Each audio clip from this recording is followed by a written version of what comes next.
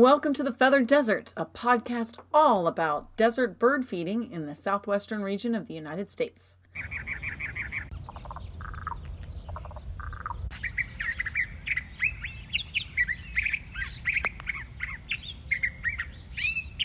Well, hello, welcome to the Feathered Desert. This is Cheryl and Kirsten is with me, and today our subject is hawk migration, backyard bird hunters. So as fall migration has started and as it begins, our songbirds are moving south to their wintering habitats, and they're going as far as South America. Some of them are stopping in our backyards in the Phoenix Valley. Now there is a reason songbirds generally travel under the cloak of darkness, and that is because their arch nemesis, bird hunting hawks, travel during the daylight hours. Sometimes those backyard bird predators, the infamous Cooper's hawk, the sharp-shinned hawk, as well as the smallest, fiercest falcon, the American kestrel, will show up in your backyard. And Kirsten is going to lead us in to give us a little information about those birds of prey. All right. So for those of you who like to get a little more scientific, there are actually 4 categories of birds of prey. And when you're describing a bird of prey, you're talking about a bird that captures and kills its prey with its talons. So that's what we're looking at. And we're going to look at a specific family called the accipiters. And the accipiters are quick and agile with short wings and long tails. If you look at the ones that Cheryl was just talking about, the Cooper's hawk, the sharp-shinned, and the American kestrel, they all look like that in their various sizes.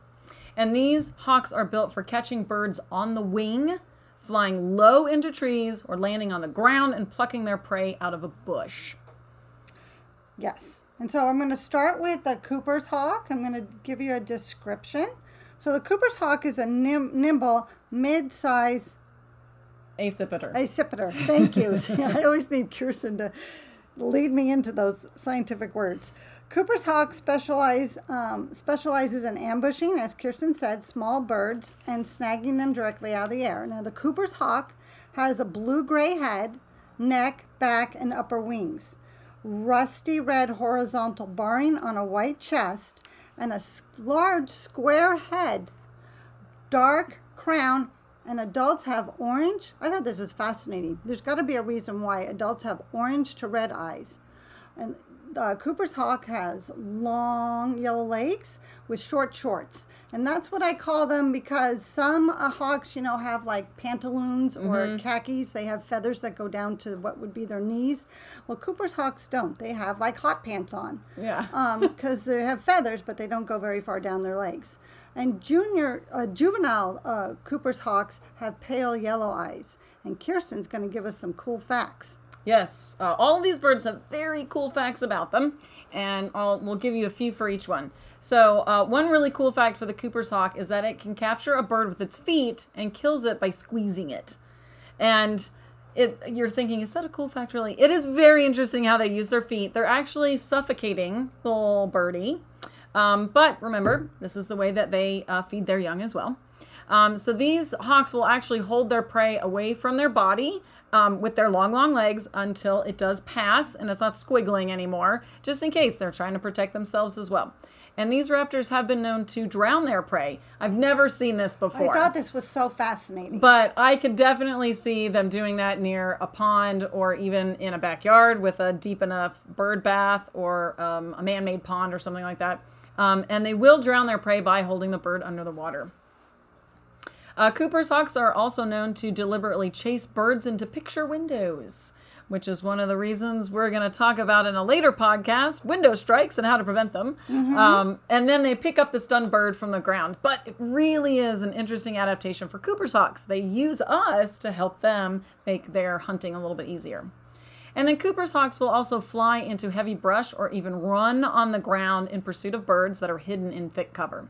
And I have seen this. I have seen Cooper's hawks running on the ground. And I tell you what, they are kind of funny when they're running. Yeah, it's not their best. It's certainly not what they're made to do, but they can do it. And they do look a little bit goofy. All right, we're going to go on to our second hawk that Cheryl's going to tell us about. Our sharp-shinned hawk is a tiny hawk that is daring, acrobatic, and it's the smallest of the American Accipiters. Oh my gosh. Sharp-shinned hawks They have a small rounded head, bluish gray back and head, rusty red barring on a white chest. Now, does this sound familiar? Yes. Yes. The sharp-shinned and Cooper's hawks have almost identical markings. Now, Cooper's hawks, their head is larger with more of a brow, which is it's a prominent brow. So that's a way of identifying them as a Cooper's hawk versus a sharp-shinned. Their eyes are bigger, and of course it has longer, its legs are longer. And they have a pronounced longer leg they're yellow, so you really can, the yellow legs stand out. But getting back to the Sharpie, as it is affectionately called, it has large orange to red eyes, short legs, and long, thin toes. Yes, and don't feel ashamed if you look out the door and you can't tell it between a Cooper's or a Sharpshin. There are even ornithologists today that will refuse to make an identification of them unless they have them in hand and are able to sometimes even draw blood to type them. So don't feel bad if you can't tell the difference. Yeah. All right, so some of the cool facts about our Sharpshin hawk is that female Sharpshin hawks are about a third bigger and heavier than males. And that is very typical for hawks and owls and other birds of prey in this bird world. And if you think about it, they're the ones that lay the eggs, so they have to have a slightly larger body frame. And if you want to know about eggs, definitely go back to our podcast about eggs. Tells you all about that. And so that's why birds of prey are slightly bigger than their mates, because they got to get that egg out of their pelvis area, the pelvic area, and so they got to be a little bit wider. And because when we were talking about eggs, aerodynamics takes a part of so that's an interesting one. Jump back to that egg podcast if you haven't listened to it yet. Okay, a second cool fact about the Sharpshin is the size difference between the sexes in the Sharpshin hawk actually influences the size of prey they can catch. And you have to think about that. If you have to catch something and fly away with it, it cannot be a really, really big portion of your weight. But since the females are so much larger than the males, they can actually get bigger prey. And not that the males don't do their weight. They're very good fathers. They go out and they catch the prey and they bring it back. But they start switching off. So once the nestlings don't need to have mom and dad together or have mom on them all the time, they'll actually switch off as they're growing bigger. So that mom can start bringing larger prey as the nestlings are getting bigger. So the Sharpshin dad is actually a pretty good dad. The male typically removes and eats the head of the prey before giving the body to the family, which is his nice way of looking out for everybody. He doesn't want anybody getting bitten by dinner. And gets his own nutrition. Right, and gets his own nutrition, of course, yeah. Because you've got all that good stuff in the head there, and that allows him to take a smaller portion. I just thought this was so fascinating. Yeah, it's interesting the way nature works. So Sharpshin hawks actually use their long toes and talons to impale and hold their moving prey. That's why they have those nice long toes. And then, as we said before, all birds of prey use their talons to kill their prey. And these guys use it to impale. And then both the Coopers and the Sharpshin hawks defeather their prey before eating. And, well, it's just like us when we do a fresh chicken. You're going to take those feathers off. The feathers it causes so many different digestive problems. And it gives so much weight in your belly. You don't need all those feathers. So they take the time to defeather their prey. So if you find a pile of feathers in your yard... It's not necessarily the neighborhood cat. It could be a Sharpshin or a Cooper's hawk. Cats aren't known to defeather. Yes. But Coopers and Sharpshins are. You know, just a quick... I found this so interesting when I was putting together how they hunt. Now they hunt similarly, their prey is similar, but the way they kill it's different. Is totally different. And so you understand why the Cooper's hawk has the long legs, and you understand why the sharp-shinned hawk has those long toes. Yeah. And it's interesting because they both fit in the same niche, but they're adapted for slightly different ways of living within that niche. It's very interesting. Yeah, I was just like, down that rabbit hole again. Yes. So we're going to move on to the American kestrel. Now, the American kestrel is true to its name as far as being the falcon. The falcon is built for speed, and so is the American kestrel. So it's built for speed with long pointed wings, often bent at the tip. The smallest of the falcons, which is the American kestrel, makes up for its size with tenacity and ferociousness. These falcons love grasslands, low-lying bushes, but may take advantage of backyard feeders, especially if there's goldfinches in view. And this is why I brought this up, is because I have an open field near my home, and occasionally in the winter months I have looked out onto my goldfinch feeder, and I haven't had any goldfinches on it, but there's a not young, but a female kestrel sitting on top of it. I'm like, hello. It's like, I'm waiting. That's kind of cheating. She's like, ah. So, being that the American kestrel is only 9 to 11 inches long, and it weighs approximately between 3.5 to 4.5 ounces, so it's about the size of a robin. It has a gray head, rusty back, and tail. Males have bluish gray wings, or they have a little more vibrancy to them, color to them. Tan to white chest with dark spots, so they're an attractive bird. They really are. Males also have a white face with two vertical, black vertical lines. Yeah, it's like what you see on football players during games. They have that right underneath their eyes. And like cheetahs. Yeah. It's supposed to do the same thing. Mm-hmm. Yeah. So females are slightly larger, but similar in color with more rust and brown and gray. So they don't have as much blue in them. Now, kestrels may fall prey to the sharp-shinned hawk. So that would be the female, remember, because it probably could take on the male.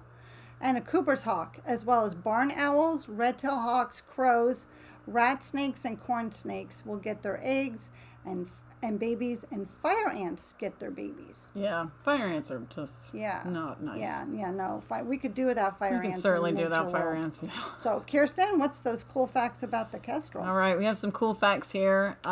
If a perch is not available to survey for prey, a kestrel will actually hover above an open field. They face into the wind and they flap their wings and they use their tails to hold their position. It's very interesting. So if you're ever out there in a field and you kind of look up and you're seeing this smallish bird kind of hovering and you're like, what is that? It might very well be a kestrel who is looking for something to catch. Kestrels are fierce hunters. They use their notched beaks to quickly subdue their prey by severing the spinal cord at the neck. See, that's so interesting between the three birds. And that's what makes them such interesting and fast hunters, is that notch right there is incredibly important to them for killing their prey quick. And because they're small birds, they can't waste time. Yeah, they cannot waste time. They don't want to wrestle on the ground. Yeah, and it's very interesting if you're ever at a zoo or if you just look up a picture of an American kestrel, you can see that little notch right in their beak, and that's what makes them so much different than the Coopers and the Sharpshin. And unlike people, birds can see ultraviolet light. We cannot. Gosh, our lives would be so much more interesting if we could see ultraviolet light. I know. And a lot of birds... We miss so much. I know, we do miss so much with our little eyes.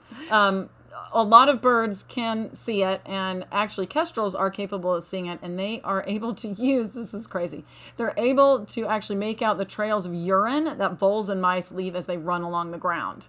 And that is, I think, like a superpower. Yeah. They're like little superhero powers. It's crazy. So this actually helps provide a roadmap for the kestrels to find a meal.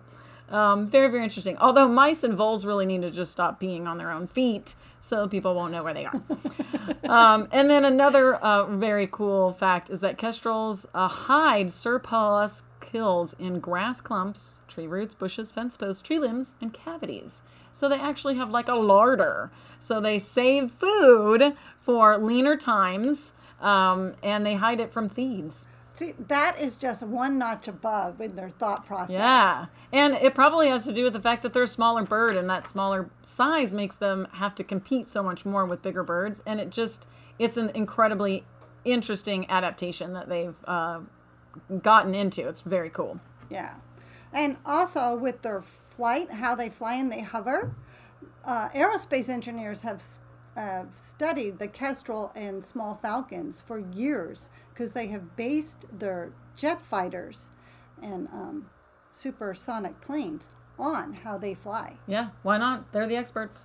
Take it from them. Yeah, so we just copy from what nature's already provided. Yeah. Yeah. So now we're going to go into hawk-safe bird feeding. So I know that hawks occasionally catch birds that have been guests at your feeders. And we don't like it. I don't like it. Although I can get caught up in the moment of that cool raptor view, but I really don't like, them munching on my birds. Bird feeders and bird feeding do not cause this predation, but it does bring it closer to us. So because we feed the birds, we may be more likely to see it. So I just want everyone to remember that the hawk does have to eat too. Hawk's specialty is catching birds. So I want our audience to appreciate the hawk for who it is and the opportunity you have to view it. This is a wild predator up close, and you don't get that opportunity very often. So know that even though these amazing predators are specialized in bird hunting, the percentage of success is small. Exactly.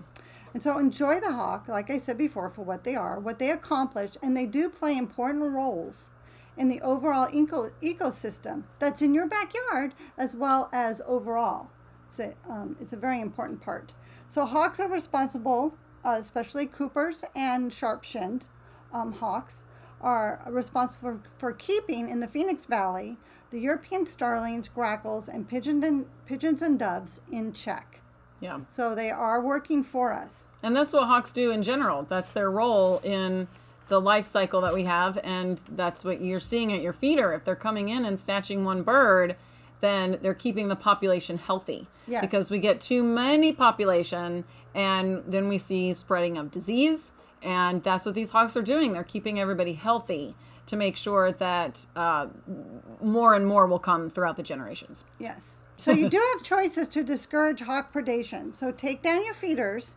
That would be your first option. And actually, that's really one of your only options. And sometimes it takes a few days.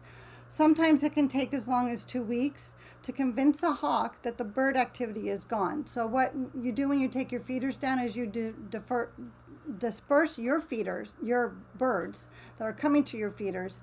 And then the hawk that is hanging around will go, well, there's not going to be an easy meal, so they'll move on. If the hawk continues to check back, which they will do, use feeder placement guidelines, such as moving feeders up higher in the tree out of view of the hawk, if that could work. Or, depending on your yard, you can move the feeder in clear view, as long as there is cover for the birds to go to, because the hawk is exposed too. So if you're giving the birds an opportunity to escape, because they'll see the hawk coming then if it's all out in the open. Or make sure your feeders are the correct distance from window spacing, so your birds are less likely to be stunned if they do fly towards a window. You can provide more shelter for the birds to go to when they see the hawk as it appears. Do less ground feeding of doves and pigeons, because these birds actually attract the hawk's attention and bring them to your yard. There was a recent study done by the ASU in the Phoenix area. And this study said that a percentage of pigeons and hawks have a parasite that may be transmitted to raptors and their offspring and makes them sick and in need of care. And Liberty Wildlife does, which we're going to talk about, makes this statement come January, February. They do make a statement on their website asking people not to ground feed for this reason. And another note, keep bird baths clean, because they need water. And if you have a lot of doves or pigeons visiting your bird bath, again, they can transmit that disease to the water, and your raptors and other birds can then get that parasite. But raptors in particular, because they will come to your bird baths and they do like to bathe, and that's cool to see. I know I've had more than one Cooper's hawk hang out at my bird bath. Yeah, and sometimes they're just there for the water, and they're not even going. They're not even interested in the birds. Yeah. So, and then that's fun to watch them get all wet in the feeder and see their little pantaloons and their little shorts get all wet. It's really cute. So, go ahead, Kirsten. It's your turn. All right. So we want to talk to you about what should you do if you have an injured hawk. And the best thing you can do is definitely keep an eye on it, but stay back and call Liberty Wildlife. We will have their information on our show notes. And we talk about Liberty Wildlife a lot. And if you ever call our store at WBU Mesa and you have an injured bird, we often refer you to Liberty Wildlife. So who is exactly Liberty Wildlife. They are a premier rehabilitation center for raptors and other types of birds here in the Phoenix, Arizona area. It is one of the top in the United States. They do rehab, release, education, conservation. So what's going on in your backyard? You see something, a bird of prey that might be injured. If you can, safely take a picture. Don't get near it, but take a picture with you can. We've got a lot of cameras with zooms on them, even on your phone. And then keep an eye on it. If it ends up flying off, maybe it was just having a moment. That happens. Or especially during molting season, the feathers can look all weird and out of place. And you're like, oh my gosh, there's something wrong. But it's really just normal molting. So take that picture. Keep an eye on it. Do not approach it or try to handle it. Remember, talons. They can foot you, is what we call it in the zoo industry. And I have worked with my fair share of raptors in my life, and I have been footed. And it does not feel good. Not at all. Very, very hard. And they have their tendons actually in their feet will ratchet down and they won't let go. Yeah. They don't let go until they want to let go. So if you get footed by one of these guys, it could become a serious issue for you and the bird. You could be waiting till the rehabber gets there. Yeah. The rescuer gets Yes. there. So once you contact Liberty Wildlife, do wait patiently for the volunteer to come to your home and rescue the raptor. If you can't wait until the volunteer gets there, then leave a note or something, or leave them a message saying, I'm leaving, but this is where it is. If it's in your backyard and they can safely get into your backyard, leave that gate unlocked so that they can get in there and they will take care of things for you. Because they do come out for raptors. Yes, they will come out for raptors, but keep in mind, these are volunteers. These are not paid employees, and they will certainly get there as fast as they possibly can, but sometimes it does take a little bit. So that is hawk migration. And I wanted to do a little closing note. We will actually be taking a break in October of 2021, but when we come back, in addition to our normal podcast that we will have, we're going to start a new series called Who's That Bird? And it's going to be a 5-minute podcast detailing different birds from Arizona. And I think it's going to be very fun. We're going to tell you a little bit about who you're seeing at your feeders. And then sometimes even if you're just out and about, we're going to talk about birds that aren't seen here at feeders either, but that you see out in your backyard in Arizona or when you're hiking or all of that stuff. So that's it for our hawk migration. We do certainly hope that you guys see these guys in your backyard and that you think about our podcast. And even if they're eating a few of your birds at your feeders, that you remember what we've said, and hopefully you will be excited to see them. Just enjoy them for the magnificent bird that they are. Yes.